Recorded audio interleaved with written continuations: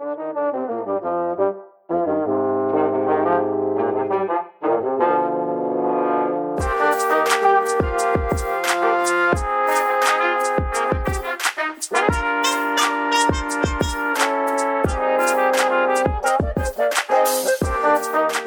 I'm talking to Alex McElroy, whose debut novel, The Atmospherians, is available at Librairie St. Henry Books.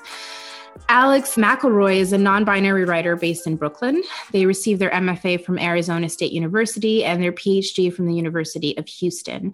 Their writing has been supported by the Bread Loaf Writers Conference, the Tin House Summer Workshop, the Sewanee Writers Conference, and the Elizabeth George Foundation. The Atmospherians is their first novel.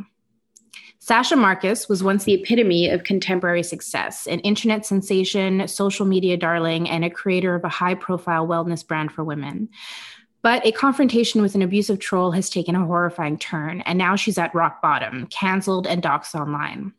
Sasha confides in her oldest childhood friend, Dyson, a failed actor with a history of body issues, who hatches a plan for Sasha to restore her reputation by becoming the face of his new business venture, The Atmosphere, a rehabilitation community for men. Based in an abandoned summer camp and billed as a workshop for job training, it's actually a rigorous program designed to rid men of their toxic masculinity and heal them physically, emotionally, and socially. The Atmospherians peer straight into the dark heart of wellness and wokeness, self-mythology and self-awareness by asking what happens when we become addicted to the performance of ourselves. Hi, Alex. Thanks so much for being here. Hey, thank you for having me. It's great to be here. I want to start off by addressing the mood of the novel a bit. There's a certain grittiness to the novel, one that actually matches up to the kind of grittiness I feel like we all associate with toxic masculinity. Was it a dark place to be writing this novel? Yeah, totally. No, I think it definitely felt like a lot of like sort of being in this book was a fairly dark a lot of times, and which is something that maybe we'll get to this later, but I think which is one of the reasons why I think a lot of my prose is stylized in a certain way that it is, which is because so much of my subject matter can be fairly dark. And so I like to look at other ways to kind of combat that or sort of contrast that. I think some of the ways I get around that are through either prose style, through jokes, things like that, through like other sort of tricks of language to try to like let some levity in and some air in. But absolutely, I think it was something that in its earliest phases, it felt like it was just dark, and a lot of the work of revision was just trying to sort of really lighten this mood and trying to find ways again to just sort of like bring in more air, bring in more light into this novel. And I think that's probably just based on the subject matter itself, that it wasn't really something that I could be totally like slapdash or like jokey about. So yeah. So if I'm hearing correctly, there's an acknowledgement that the theme of the book is obviously sort of gritty and heavy, but that you did actively try to put in some lightness into it with that in mind? Absolutely. Yeah. And I think this is because I'm fairly of two minds in a lot of things. I feel like my mind is either like extremely dark or like extremely like frivolous. And those are like my only options for myself.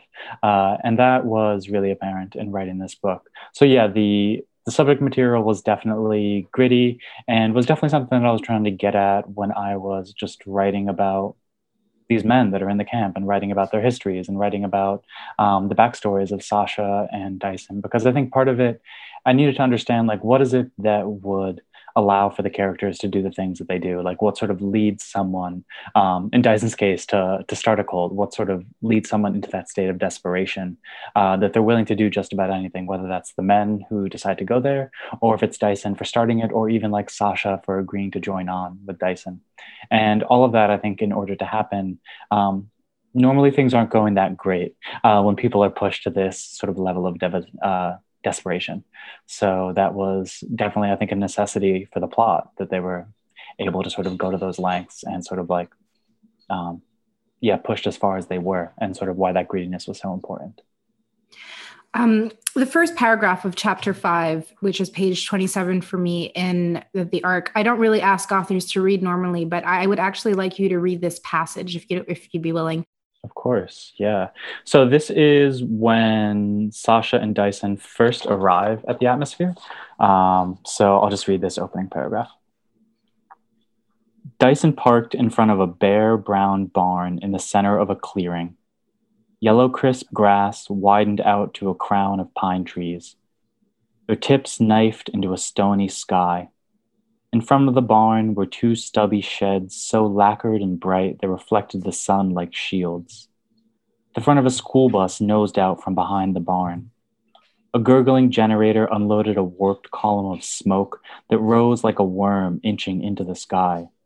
Johnsonburg, the closest town, barely a blink on the side of the road, was 20 minutes away by car. Standing in the center of the clearing, I felt the grip of isolation, like a mouse in a fist. So the reason I wanted you to read that specific paragraph is I wanted to give the listeners a sense of your prose in this novel and exactly that, the utter desolation it conjures. And I feel like that paragraph, as short as it may be, certainly gives that sense. Much like the office novel, the internet novel, the capitalist novel, having a plot driven by a culture of wokeness similarly seems like a very current moment for the novel to take up.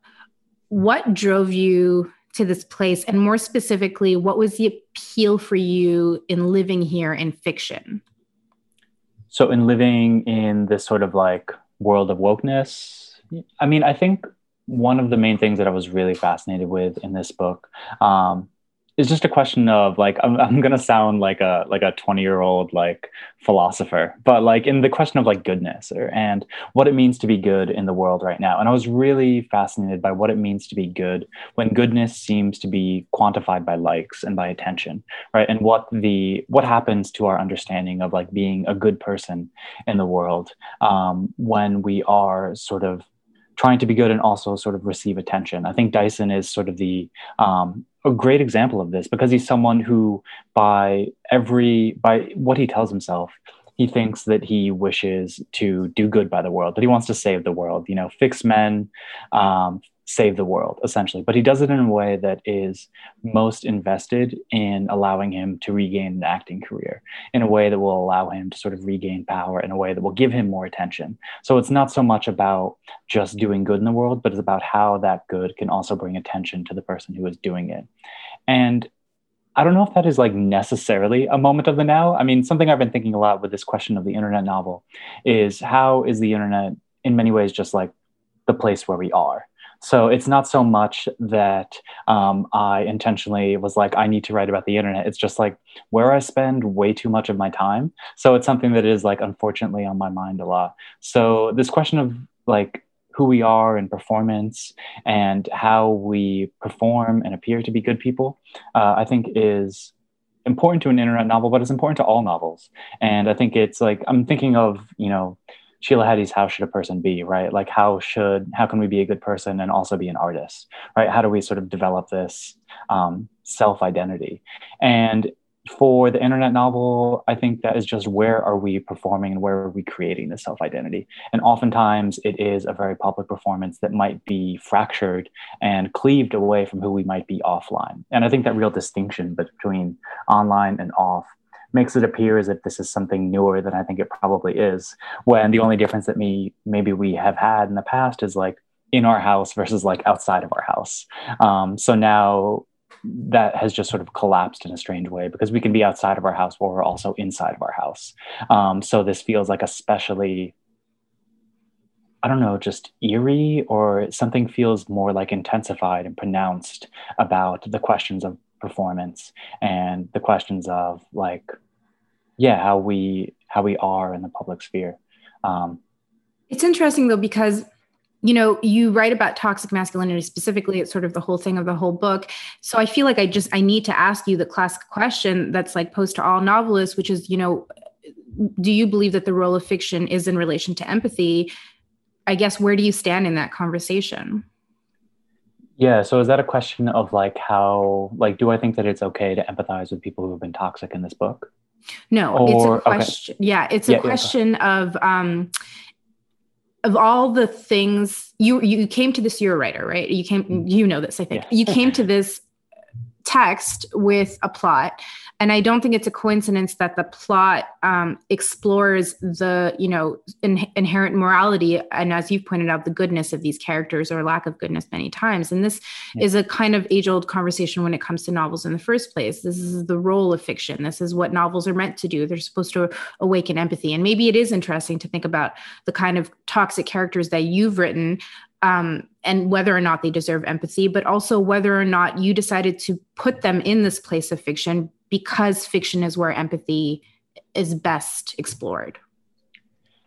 Yeah, I mean, I feel like I'm still unpacked. That's such an incredible question. And I guess I wanted to like engage with them in this way and engage with the men. Like, I mean, it seems like, I don't know. I mean, there's so much there. So I'm trying to like sort of piece by piece, like sort of move through it. So I guess I was like, fiction is like like I wasn't deciding that like these are the people who I like want to empathize with. And I think this is like a really this has been like a really difficult question for me to think about, like how a novel evolves, right? And did I, I wasn't sort of like picking up the like building blocks of like subject material and things like that. I think so much of my creation of this book was like really reactive, and I would start moving in one direction. I mean, it started very much with like the characters' voices, and from there I needed to figure out like where are we going from there? What are they actually doing? What is happening? And then I think when I decided to like sort of play out these questions in fiction, as in like, is this a place where empathy can be had? Is this a place, I guess the question of empathy, to be honest, like it's, I'm so shaken up by this question because I guess it's something that didn't really occur to me as I was like writing this book. And it could be because I was writing it in the midst of like the backlash to empathy. Like we had sort of like decided as a culture that like maybe David Foster Wallace was wrong and that we should like not lean into this like extreme empathy. And we're on this sort of other side of it, right? And we're in the midst of like, who was receiving too much empathy and those further questions. So I think it wasn't something that was like initially occurring to me. I guess I thought about it more about the ideas of like what to do with people who have done wrong. And it very much seemed like a book of ideas for me in like a lot of ways. And I think I'm stuck. It's just how my brain works. I think through ideas. I like an idea and then I follow it out, or I hear a voice and I like it and I follow it out. And for this, I was very interested in just what would have to happen for men to change and what would have to happen for them to actually care enough to change, for them to like want to do this. And that was so much related to the character of like Dyson, as I was thinking about like Dyson, I think sort of embodies someone who like is looking for the quickest possible answer based on the like he knows the correct way to go about things, but he is looking for the fastest sort of shortcut for it. So he seems to be someone who like skims the internet and sees like men are bad. We need to find a way to fix them. And he looks for a way to figure out how to do it. Even though he does it in the most, I think, damaging way. And in a way that, as I've said earlier, like continues to center himself. So that was another question as well. Like if men are actually going to wish to reform, is it going to be in a way that is absolutely centering themselves in this project? And that was, I was writing it at the same time as a lot of groups that were really focused on this outside of my novel were occurring, like Everyman, and the Mankind Project, things like that. These like, or like the sort of thing that was lampooned in Fleabag, right? These places where men came together to like shout at each other and sort of get out their rage. And I was really curious about what these spaces could actually do, because I think even when you get in those spaces, you forget that they're still all run by men, right? And that they're still these spaces that are fairly isolated from other perspectives. So when I was thinking about empathy in this book, I was thinking about what type of empathy is going to be given to the characters and where is sort of empathy going to be presented. And that's something that I think is like really comes up in like the reconciliation chapter, right? Where all the men talk about their backstories and how they came to this. And that question of empathy there was, I think, a lot about like, where will the men in the novel empathize with themselves? And what does change actually look like to these people? And I think one of the things that I was really grappling over is like, what does the actual change and what does the performance of change looks like? And I think something like the reconciliation chapter is absolutely about the performance of change and about the performance of apology, I think I would say, and which is like quite literally men like on sort of a stage apologizing for what they've done wrong. And I guess that connects sort of to empathy, even though it's like not exactly the terms that I was thinking of it in. So that I think is, yeah, I feel like I feel totally like thrown through a roller coaster with that question. I mean, it's really exciting to get it's just so surprising to me that that's not how I was thinking of this book. Like, yeah, so it's exciting to hear it in those terms. It's exciting to hear that you weren't thinking about it in those terms too, I think, because so much of the rhetoric behind literature cultivates this idea that that is what it's supposed to be for, empathy. And so for you to come in and write this, I think fair to say sort of controversial novel in this present time that we're in, is that... You can't see, I just made a face. Yeah. Yeah. I don't think it's fair if you spend the rest of your book tour, press tour, or, just, celebrate your book in the way that I am going to treat you this hour. Yeah. But at the same time, I wanted to do it because I want to know. You are this person who wrote this book. And I know there's this remove between the author and fiction. Like you aren't necessarily what you write, but at the same time, I feel like you are. I say this to a lot of writers that I talk to, and they feel, they relate to the analogy of like these books being their baby, being a part of them. So in that way, they are reflections of the author themselves. So I mean, what that reminds me of, during my last year of my PhD, I took a class in which we only read each other's novels. Mm-hmm. And I feel like I left that class being like, there was nowhere to hide in a novel. Like eventually, like I feel like the reader, like when I read my own novel, it's like I'm sort of walking with a flashlight, and like it's or like the end of the Blair Witch Project, right? Where like you sort of can't see what's going on, but like some sort of the self pops through. And I don't close a book thinking, okay, well, this is that person, but I definitely, especially depending on the quality of the book, I do close it thinking, well, I want to talk to this person about these ideas because clearly this person is invested in these ideas and I'm interested in these ideas. So this is the person to talk to about it, which brings me to maybe my unfortunate, like moral standing that I'm going to put you on. I don't think let's do it. It's not as intense as I'm making it sound, but I don't think... Feeling very Saint Sebastian right now. I don't think you personally believe in the cult that Dyson does, the Atmospherians, as the best way to address toxic masculinity. But at the root of it is this very real understanding that part of what contributes to toxic masculinity is a huge social failure to educate men to form a more intuitive and healthy relationship to their feelings. Right. So on page 95, how many of you have hurt people emotionally, physically, because you couldn't handle your feelings? I believe Dyson asked this question. And on page 112, there's a chapter called What the Men Needed to Know. And, you have Sasha, the female character, writing out this list of what men need to know. And my question is, do the men need to know? I'm asking if you think, and it's interesting because you brought it up yourself that you were interested in the conversation of change. I'm asking if you think change comes even after that knowing, because I feel like we are at a time where these things that they should know is kind of being yelled out all the time to everyone, including to them. And I'm not necessarily saying that that's misguided. It's happening for a reason and needed to happen for a long time. But I'm not sure if the problem is a lack of knowledge per se, this title of what the men needed to know. Do you know what I mean? Mm-hmm. So is the knowing, how much is the knowing is the answer to this or to this change? Yeah, I feel like I'm going to bug my press and have them change it to what the men needed to absorb. Yes, right. No, just sounded a little bit. I think that's so astute, right? Like we live in a world in which like sort of like, it's the age of like the chant and the sort of the retweet, right? Where like the same people can say the same thing over and over again.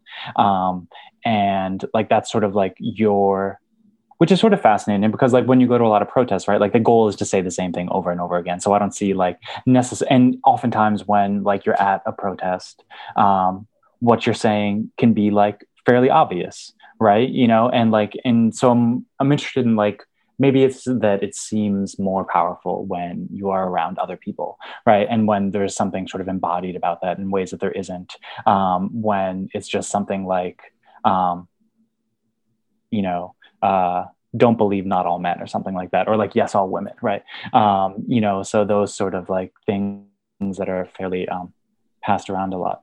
On the question of knowledge, I mean, I feel like a lot of what you said answered what I would like say for myself, right? I mean, I think I absolutely believe in change, but I absolutely believe that people don't change until they are forced to. And by forced to, I mean that comes in either through they have decided that they have reached a point in their lives where they either care enough about the people who they have, or they just care enough about people. Like, I don't even think it needs to be that they care enough about people they've hurt. I think that they just legitimately care enough about people in order to not want to be the type of person who hurts other people. And that they're going to absorb and sort of try to change their actions based on the sort of repetitive things that, they might hear, right? And I think that that type of change is absolutely possible. I guess part of my question and part of like what I'm thinking about in this book is like, what are the methods to go about doing it?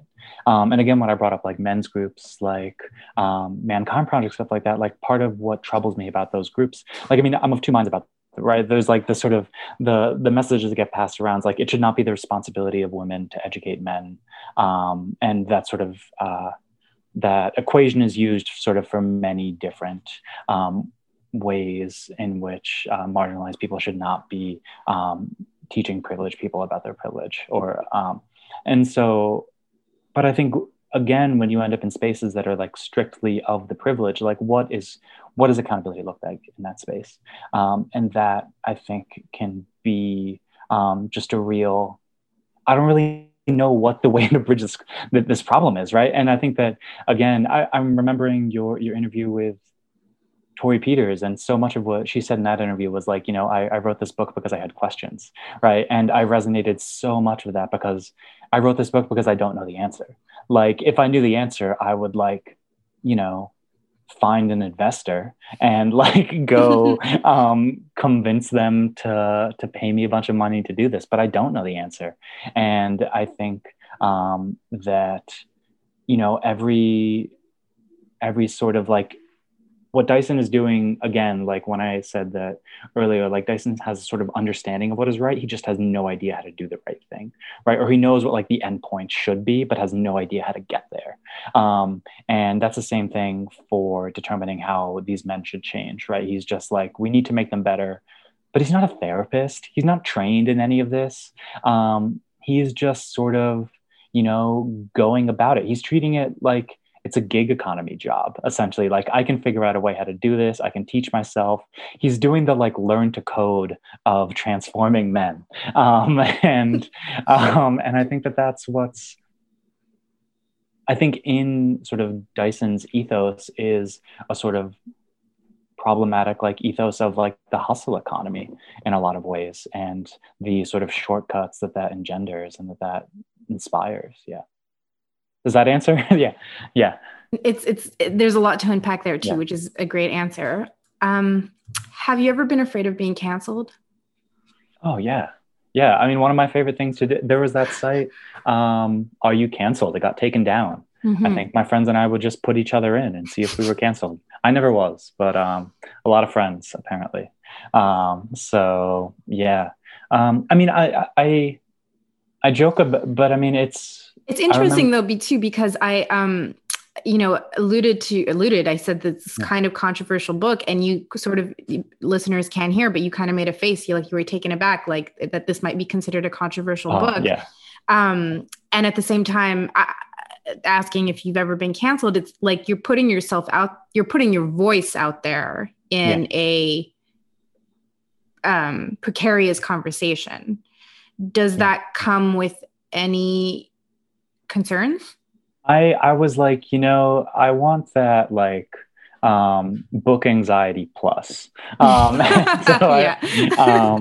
yeah, I mean, It's like I saw this meme that was like yeah, Pfizer's like a body high and Moderna's just like a chill out. Like it was just making a joke about the different highs of this vaccine. And I guess, yeah, what was your yeah. high for this book? What was my high? I mean, I think on the question of like cancellation, I think that cancellation is accountability, by another word, right? Um, and I believe fully in accountability, right? And if if I'm fit to be held accountable, then yeah, that's the way of the world. On page 190, absolution has to be earned, and there are consequences for treating forgiveness like a rare and finite source. To me, this portrayed redemption as the idea where you've hurt someone. You've hurt someone. That's it. It's done. And you should and can do better. But there's no endpoint you ever reach where you unhurt someone. You will sort of spend the rest of your life earning this forgiveness. Is that a fair read? Is that what you're saying? Yeah, I think in that section, what I was thinking about, without giving too much away, I mean, absolution has to be earned, yeah. And I think I think that's one of the questions with something like, I mean, I am not a scholar of restorative justice. So I mean, you're a novelist, so that's debatable. Yeah. Yeah. I work with profound justice of the page, I guess. Yeah. So I guess these questions of accountability, I mean, what I find really interesting in them, and a lot of the questions of like, you know, you expect someone to go away forever, something like that, like, you know, one mistake, like someone's career is over. Like, I think that people can try to enact change, right? That I think that the problem with those conversations is that people are looking for shortcuts. They just want to like disappear for like a couple of weeks and then come back and they'll be like, why are you still mad at me? Right? It's like, you know, if I think it's just like a basic, like, if you make a mistake and like, you know, don't say, yeah, I'm sorry, I'll do better next time, right? And like actually like try to do better. And like I've been mad at people in the past and I've been upset with them and I can like, you know, welcome them back into my life. But it might take me a little while, right? And so I think it's time, and it's also I want to like learn how to trust them again. And I think that learning how to sort of be trusted through the larger society, I think is something that's missing from a lot of these conversations. It's almost like an immediacy on both ends, right? On the person who feels hurt and the person who has hurt. So there's this one person saying, okay, I went away for a bit. Are you over it now? And then there's the person who said, I will never forgive you. So I will never be. And both of that is quite extreme in its own way, right? Yeah. Yeah. I mean, I'm trying to think of this. I'm trying to respond to this in a way that I don't sound like an Instagram therapist, and which we all follow. Yeah, exactly. Like, yeah, let's not pretend that I am not an astute follower of Sit with Wit. All right? Yeah, I mean, both of those are extremes, but I think my Instagram philosopher self would say something like forgiveness and forgetting are two different things, right? And I think that that is also like you can forgive someone without, you know, forgetting the ways that they hurt you, right? And I think that that seems to be like the bridge between the two of those, right? But I also think that you can choose to not forgive someone and not talk to them again, you know? And that also, I mean, this is going to be the stupidest analogy in the world. I hope you're ready. I hope your listeners are ready. I think a lot about the animated show Recess. Love Recess. Yeah, I watched Recess all the time as a kid. I forget who. There's the episode where one of the characters, like the kid with the hat, right? Like the main boy. TJ. Okay, he's like trying to get this new kid to like him throughout the entire episode, and the new kid like doesn't like him at all. And then eventually the new kid's like, do you even like me? And then TJ is like, no, I don't. You know, and they're like, then why should I like you? Right. And that I think is in some ways a question of like, I see that almost speaking to this, like, if someone decides to not forgive you for something that you have done, that I think does not mean that is not an objective end to someone's character. I guess I can say. And what I think about that is the subjectivity between sort of liking someone and allowing someone to be in their lives. Like with person A, who might not like me, I might not like them, and it may be best if me and person A don't talk. But that doesn't mean that I can't have a relationship with person C, right? And I think that a lot of this, I think even questions of like toxicity, like in the language that have we use it, like, you know, we think of this as someone who is like radioactive and sort of like, you know, giving off these this energy field that might be like harmful to everyone. And people can be harmful to everyone in their lives. Like those people do exist, but I think there are also there are ways in which like the end of one relationship does not preclude one from having relationships with other people in your life. Yeah. In the book, Sasha's career blows up because of a specific comment made on the internet and, you know, the consequences that follow after. This is a very serious internet. How much of the internet do you take seriously? And I guess my follow-up question to that was, if clickbait is inherently unserious, why build a very serious plot around it? I guess I was interested in the ways in which questions around cancellation eventually come back to the most marginalized people. And I wanted to intensify that through the character of Sasha, right? So when we have oftentimes like cancellation is seen as a problem when, you know, Tucker Carlson says like, we can't just get rid of these people, right? Or like, you know, we have to understand that people make mistakes. And I think that for people who are like, you know, rich, you know, conservative white people, it doesn't really affect them in that way. But I think the language of that, I was interested in how that would be adopted by a like right wing, how the language that was sort of like created as a like way to protect marginalized people would eventually be adopted and used against people even more marginalized. And that I think is why the reaction was so intensified in the book. Is I was thinking about how the backlash to something would be intensified versus what would be a fairly small reaction normally. Does that make sense? That's like really abstract terms for it. No, that does make sense. It's just, again, I'm surprised you didn't realize you were writing so much about empathy. That's a very empathetic point of view to take. Yeah. I mean, it's just the E word just like did not occur to me. So that was, I think I was just like so tired of all those like articles that were like, they were just like how, you know, reading books can make you a more empathetic person. And part of me, and maybe I was just like, I feel like I'm getting like very pretentious. Like maybe I was already way too empathetic and like they couldn't like, but there's also part of me that's like, I never like read a book to like I read books because I enjoy language and enjoy people, right? Like it's never, I don't feel like an RPG character who's like, oh, like my empathy is low. Like I better go read a book, right? Like how many jewels can I earn in order to start like feeling, to start understanding another human being, right? So that's probably why like the E word. The E word. Yeah, the E word. Yeah. That can be the subtitle to this conversation. Yeah. Yeah. There's reference to hordes throughout this novel.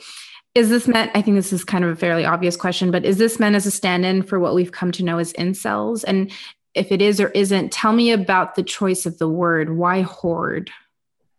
Yeah. I mean, horde, I was mostly like thinking of like a group of people. And so the hordes that you're talking about are man hordes, which are a phenomenon in the novel in which white men come together unconsciously and perform acts of either kindness or destruction. And then after they're over, the men sort of split up and they have no memory whatsoever of the events that have occurred. And I guess when I think it can be sort of related to incel culture. A lot of it was actually inspired by Alexandra Kleeman's You Too Can Have a Body Like Mine. There's a phenomenon in there called the disappearing daddies. Mm-hmm. And a lot of the people in there, and I was like really drawn into that. And Kleeman's book was super important to me when I was starting this. So I stole a lot from that. And I think part of me was like thinking like, there's a part of me in my like draft process was like, oh, this is the exact same thing that Kleeman did. Like I need to like change this a little bit more, which is like the most clunky, like non like genius writer way to like explain it. But so like that was definitely part of it. I was also interested in the ways, I mean, the man horde phenomenon and the way in which they were talked about by the media in the novel is essentially the boys will be boys argument taken to its extreme. In which there are people saying, like, they can't control themselves. This is just what happens. How can you hold someone accountable when they are acting unconsciously? And that, I think, I wanted to, again, sort of take this question of like acculturation to its absolute extreme. Like, what does it mean to be raised male in America? And does that exonerate you? I mean, I think there are sometimes those arguments can be like, they were young, or again, like they had like a future ahead of them, something like that. And that is used as a kind of exoneration. And I think the man hordes are meant to call attention to that by bringing it to its logical extreme and sort of bringing it to its absurd extreme in order to show that even when these people are acting unconsciously, they can create real damage, right? Even if they are acting in a way just based solely on how they have been conditioned. And I think the eventual extreme to that is what happens is the hordes end up being detrimental to the men themselves who are in them. And that, I think, is, to me, like the arc of this kind of infantilization. The way that something like an incel group might be treated is just like, dudes being dudes. And yeah. I feel like in this conversation, I've addressed mostly of course, this is a very gendered book, but we've been focusing a lot, or I've been focusing a lot on the masculine, or the role of masculinity in it. And I think what's so interesting is you have these two main characters. One is identified as, I believe a man, and Sasha as a woman. And so you have this interplay between the way that gender is explored in their relationship. And so there's this really interesting aspect, specifically with regards to body dysmorphia. Sasha reads as, like I said, female identifying, Dyson is male. On page 77, we learn about the genesis of Dyson's eating disorder. In their youth, Dyson comes to Sasha, who is portrayed as someone who's more fit or meets more normalized and ideal beauty standards than Dyson does, let's say. So he basically asks her to teach him how she does it. Show me how to have a body like yours, he says. Sasha then reflects. What I heard, she thinks, was show me how to internalize the expectations of magazines and commercials and lip-licking men in the street. Show me how to obsess over myself, to hate myself, to see my body as something both valuable and worthless, something constantly under construction. And when I read this passage, I immediately thought of, when I was younger, that sweet, naive, young teenage me, I was super insecure. And I remember hearing about how awful it was when men did this thing called catcalling. That's a bad thing that shouldn't happen to you. But I remember in my lowest moment and in this insecure moment thinking, I sort of wish I was pretty enough to get catcalled. I've obviously changed as I've gotten older. I have no remorse about this. I know exactly what this feeling is. And I feel like this interaction between Sasha and Dyson knows what this is as well. Wanting something so badly out of an insecurity, while at the same time knowing that that thing that you want, or maybe not even knowing, but the reality of that thing that you want, not exactly being a place of joy, but you think it is. And it could be to you, right? Dyson just wants to feel beautiful. That's a noble who can't relate. Yeah. But here's Sasha being like, yeah, you want this role that I feel, and let me tell you that it's not all beautiful. Yeah, no, I think that's so, again, like super astute. And I think that relates to me to the question of any sort of disordered eating is huge in this. I've written essays about my own history with disordered eating. So like that was absolutely sort of a driving force for both the characters of Sasha and Dyson in this, and exploring, I guess, what that reminds me of, and I think it reminds me of like a lot of what happens when the men come to the atmosphere. And what I was thinking so much about is the way in which this kind of disordered thinking, this kind of like self-harm thought is looking for a way. I mean, it's aspiring towards a kind of self-love, right? And the only way that these characters know how to reach that self-love is through self-harm. And because the endpoint to them seems like self-love, they find ways to normalize the actual self-harm. And I think for Dyson, that is sort of like the, my friend is doing it, so it can't be that bad. It's a way in which Sasha says, like, plenty of women I knew have gone through things worse than Dyson and they never died, right?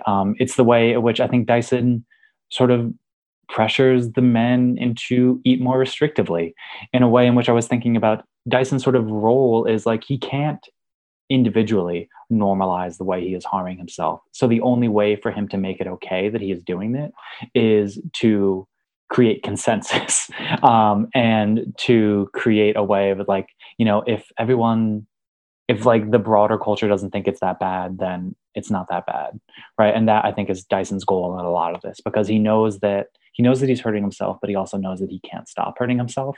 And the only way for him to continue doing it is to make it okay, is to make, like, the fact that he is hurting himself not appear like self-harm. Yeah. There's this unveiling in this book that says behind, perceived excellence, or I think what the French like to call it, beau ideal, there lies a wickedness. It's almost like the better something is, the better something seems, the darker it is.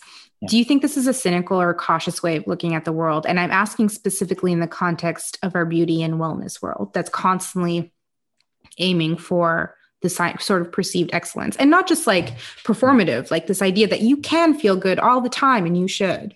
Yeah, I mean, I think the idea that you can feel good all the time and you should is wrong. Like I think that idea is fairly toxic and like impossible to achieve, right? I think it's fairly cynical to think that like the brighter something is, that like I forget how exactly the phrase worked that you used, that it like hides something much darker behind it. I mean, I don't want to believe that, right? I mean, like, I feel like there's a real sort of like skeptical version of me that is like that's my default mode of thinking about things.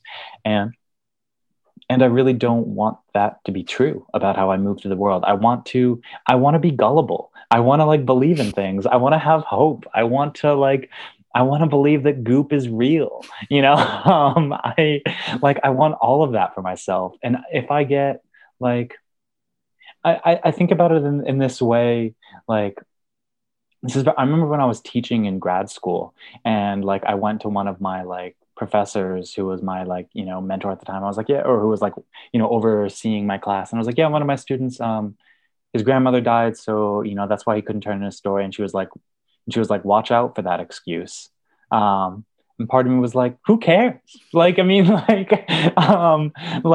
if I get tricked, I don't, that doesn't matter to me. Right. As for the questions of like, the larger issues of wellness and whether or not we can sort of achieve a good life through those. Well, I have a sort of follow-up question, which is, do you care about self-care? What is it to you? Yeah.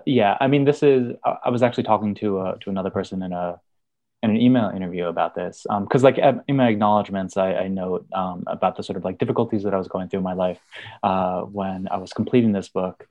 And almost like in relationship to what we were talking about, I think before we were officially recording, is that I normally wake up at like 6 a.m. And when I start writing, and I think for the longest time, I believed sort of wholeheartedly in the very problematic myth of like, the artist, like the art must sort of take over everything. And then like the rest of life, like, I mean, I don't believe in the sort of like, you can sleep when you're dead type of stuff. Like that seemed like one step too far. But maybe I can nap when I'm dead. And I lived that way for a long time. Right. And I was like unthinkingly miserable. And like, yeah, I was producing this book and I was like, churning out pages. But a lot of them weren't very good.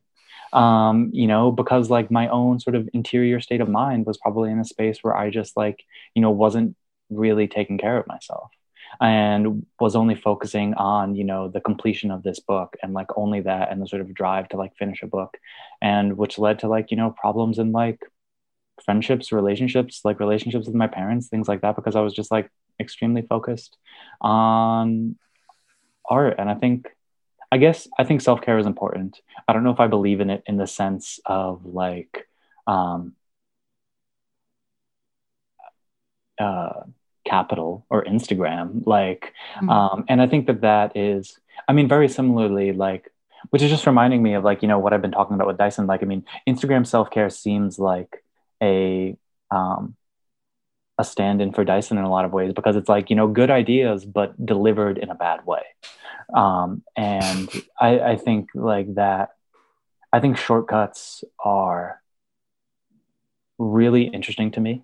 And as someone who read a embarrassing amount of Men's Health as a teenager, and yeah, I wish the listeners could see your eyes in reaction to that. It's fully interesting. That's fascinating. No, I and like memorize like the like 128 foods for abs, right? And like still to this day pour the extra fat out of my natural peanut butter, because I'm convinced, even though it makes the peanut butter so much worse, it's so bad, it's awful, and it's so hard. It's like eating cement, and but I like still do it because I'm looking for that shortcut that is not giving me any sort of like care or love, but one that I think is like going to give me a better life. Yeah. This book read to me like a love letter to small towns, even though literally no one in the book is made better from having come from one. Can you talk about that a bit? About small towns? Yeah. Is it a love letter to small towns? Maybe unintentionally. I can't say this without thinking of that I think you should leave sketch. But I grew up in a small town. But yeah, I grew up in a super small town in New Jersey. And I mean, there was like early versions of this book were set in Oregon. And eventually it got like, I went to college out in Oregon. So I thought it was like, this is my like formative place. And like, you know, Wild Wild Country was on TV and everyone was talking about it. It was like, here we go, right? Like Colt, Oregon, ride that wave. And then I just realized like there was no like heart there for me. Right. And so I think writing about small town, I think it's absolutely in there. And I think there's probably a certain like nostalgia for them, just because that's what I like know best, especially writing about the sort of childhoods of the characters, and writing about, I think when Sasha and Blake go back to her hometown, there's a real sort of nostalgia for that there. And I think the perceived like innocence that they offer.